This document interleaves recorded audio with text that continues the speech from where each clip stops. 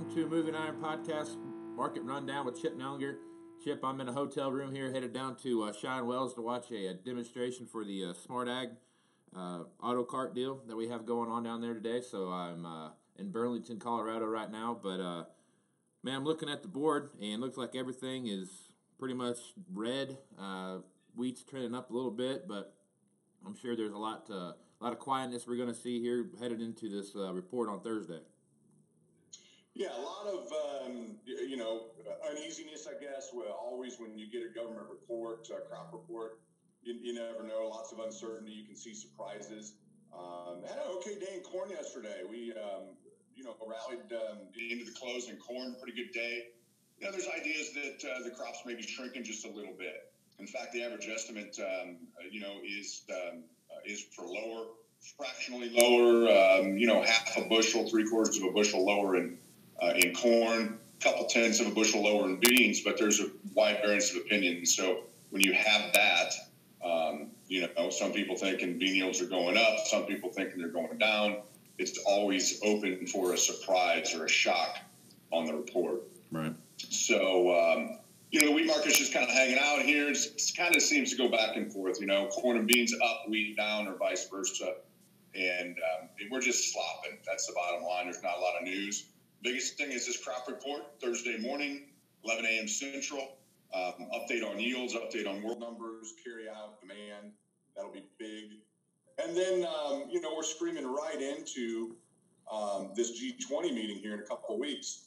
And there's a lot of optimism around a potential trade agreement. In fact, the vice president of China, the vice premier, whatever they call that official, was kind of on record talking about, yes, we want to get something worked out. A trade war hurts both sides. So there's starting to be a little bit of a softening of the rhetoric, it seems like. Does that mean we're 3 weeks away from an agreement or 18 months? You still don't know. But there's at least a little more optimism that maybe this thing's slowly starting to turn and we can hammer out an agreement. So that's always going to underpin the market, especially the bean market, because it's a major issue for beans. But quietly, it's an issue for all our ag products, because if we sign some sort of an agreement, it's likely going to include more than just beans. And it could be a little bit of U.S. corn, it could be pork, it could be beef, sorghum, all kinds of things could be on that list where they would increase their usage and imports from the United States. So it's a big deal. Obviously, been talking about it. It seems like forever. It'd be nice if we got that out of the way. But we are just kind of limping into this report to get a better feel for where yields are, and then that will set the stage for the winter. Remember, there is a report in December, but they don't change yields. So we get this report tomorrow, Thursday, and then we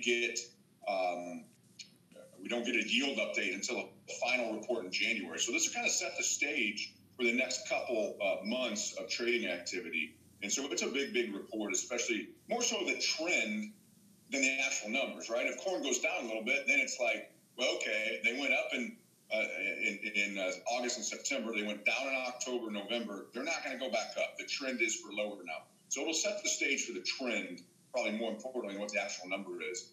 And the next 60 days of trading and market correction will be influenced by this report. So it's a big one. Probably not much going to happen until that comes out. Livestock markets had kind of a wild day. The other thing, we got the election going on, and which you wouldn't think affects the ag markets directly, but it definitely affects the dollar. And so the results of this election are going to be, affect the dollar. That's going to spill over and affect commodities. But we had a pretty ugly day in cattle, especially yesterday. They were approaching limit down. They had a nice bounce into the close.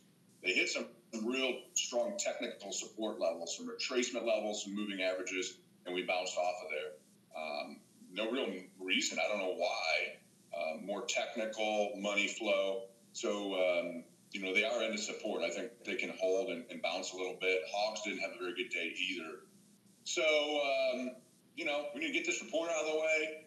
I think the trade today in the livestock market is going to be important. We need to see it hold hogs and cattle both, or it could open the door up for some more liquidation. So kind of an important day or two ahead of us in the livestock trade, in my opinion, just technically to see if these support levels are going to hold or give way. Yep. So the livestock market also kind of got beat up a little bit yesterday. What was the sentiment there? Yeah, it's just one of those days where there was not a lot of fresh news. Like it wasn't something, a news story out that said, oh, this is why cattle are limit down. Sometimes you have that. Sometimes it's kind of inexplicable and technical in nature, meaning we tried to rally last week. Cash traded, at least steady to a touch better, was maybe a little disappointing. I thought, maybe the thought would be that the cash could have been a little stronger. So, and we tried a little bit of a rally early in the morning in cattle, couldn't get it done. And I think it was just some disappointment. And then the longs that have got in there recently are like, hey, if we can't rally, we're getting out. It cascades on itself, and you just puke the market lower. It's just one of those days. There wasn't a lot of news that, at least that I saw, that would have said, hey, cattle have to approach limit down today. It just fed on itself, and it's just one of those things. It's hard. People ask questions. They want analysts like us say, well, why was cattle that? Well, I don't always have an answer. Sometimes there isn't an answer. It doesn't make a lot of sense. Sometimes it's just some big selling orders. A couple funds decide they want out of a long position and start selling, and it feeds on itself. Yeah. And in fact, I think that spilled over and probably hurt the hog market a little bit as well when cattle were down so hard. So hopefully we can support and kind of have that selling pressure behind us here for the next couple of days. I know it's been pretty early, and the election wasn't very long ago, but the new president in Brazil has very much been compared to Trump and his idea of nationalism, and he talked pretty openly about how China doesn't need to be in their country, basically, and have them kind of wanting to get them out of the country so much, not as, and maybe looking at how they trade stuff. So any feel for anything like there? Anything you're hearing that could be stirring the pot a little bit on that front?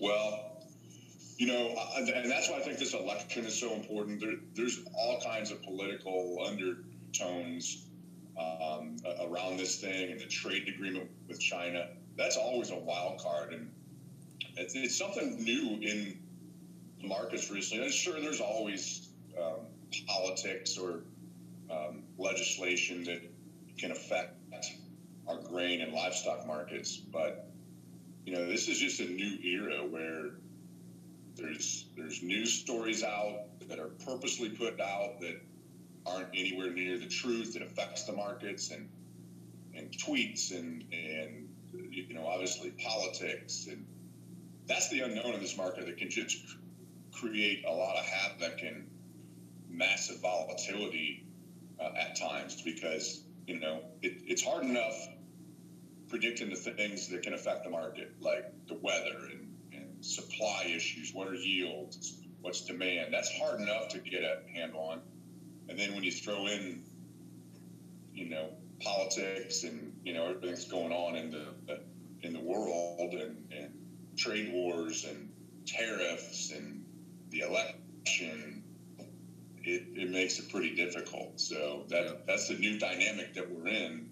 You wake up every morning, at least I do, check the markets, check the news. What is affecting it? And it's more times than not, it's a tweet or a news story, more so than something that's really about the grain or livestock market. So it's a different world we're trading in now.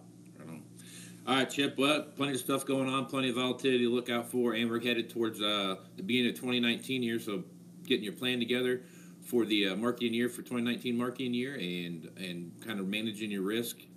If guys want some help with that or had a plan they wanted you to review, what would be the best way to do that? Yeah, the best way is just call our office, 309-550-7213. We'd love to talk to you. And it is important, guys are trying to finish up harvest and get field work done, and the weather's not real cooperative in a lot of areas. But you look out there, we're north of $4 on December 19 corn. We're, $9.35-ish on November 19 beans. You got to take a look at that and have a plan, and it's easy to lose sight of that. So we'd love to talk to you, 309-550-7213. just calls. All right, Chip. We'll catch you back on Thursday, and maybe you can get your crystal ball out and tell us what that report is going to say, and we'll go from there. Yeah, I'll get the pledge out and polish the crystal ball. It was cracked the last time I used it. Right on. At least you found yours. I can't find mine anywhere, so. I should throw mine away. Right on. All right, Chip. You have a good one. We'll talk to you on Thursday. All right. I'll see you. All right. Moving higher in the 21st century. Hard-working people working hard for you and me. Moving higher, time and time again. Through the years you'll find us here.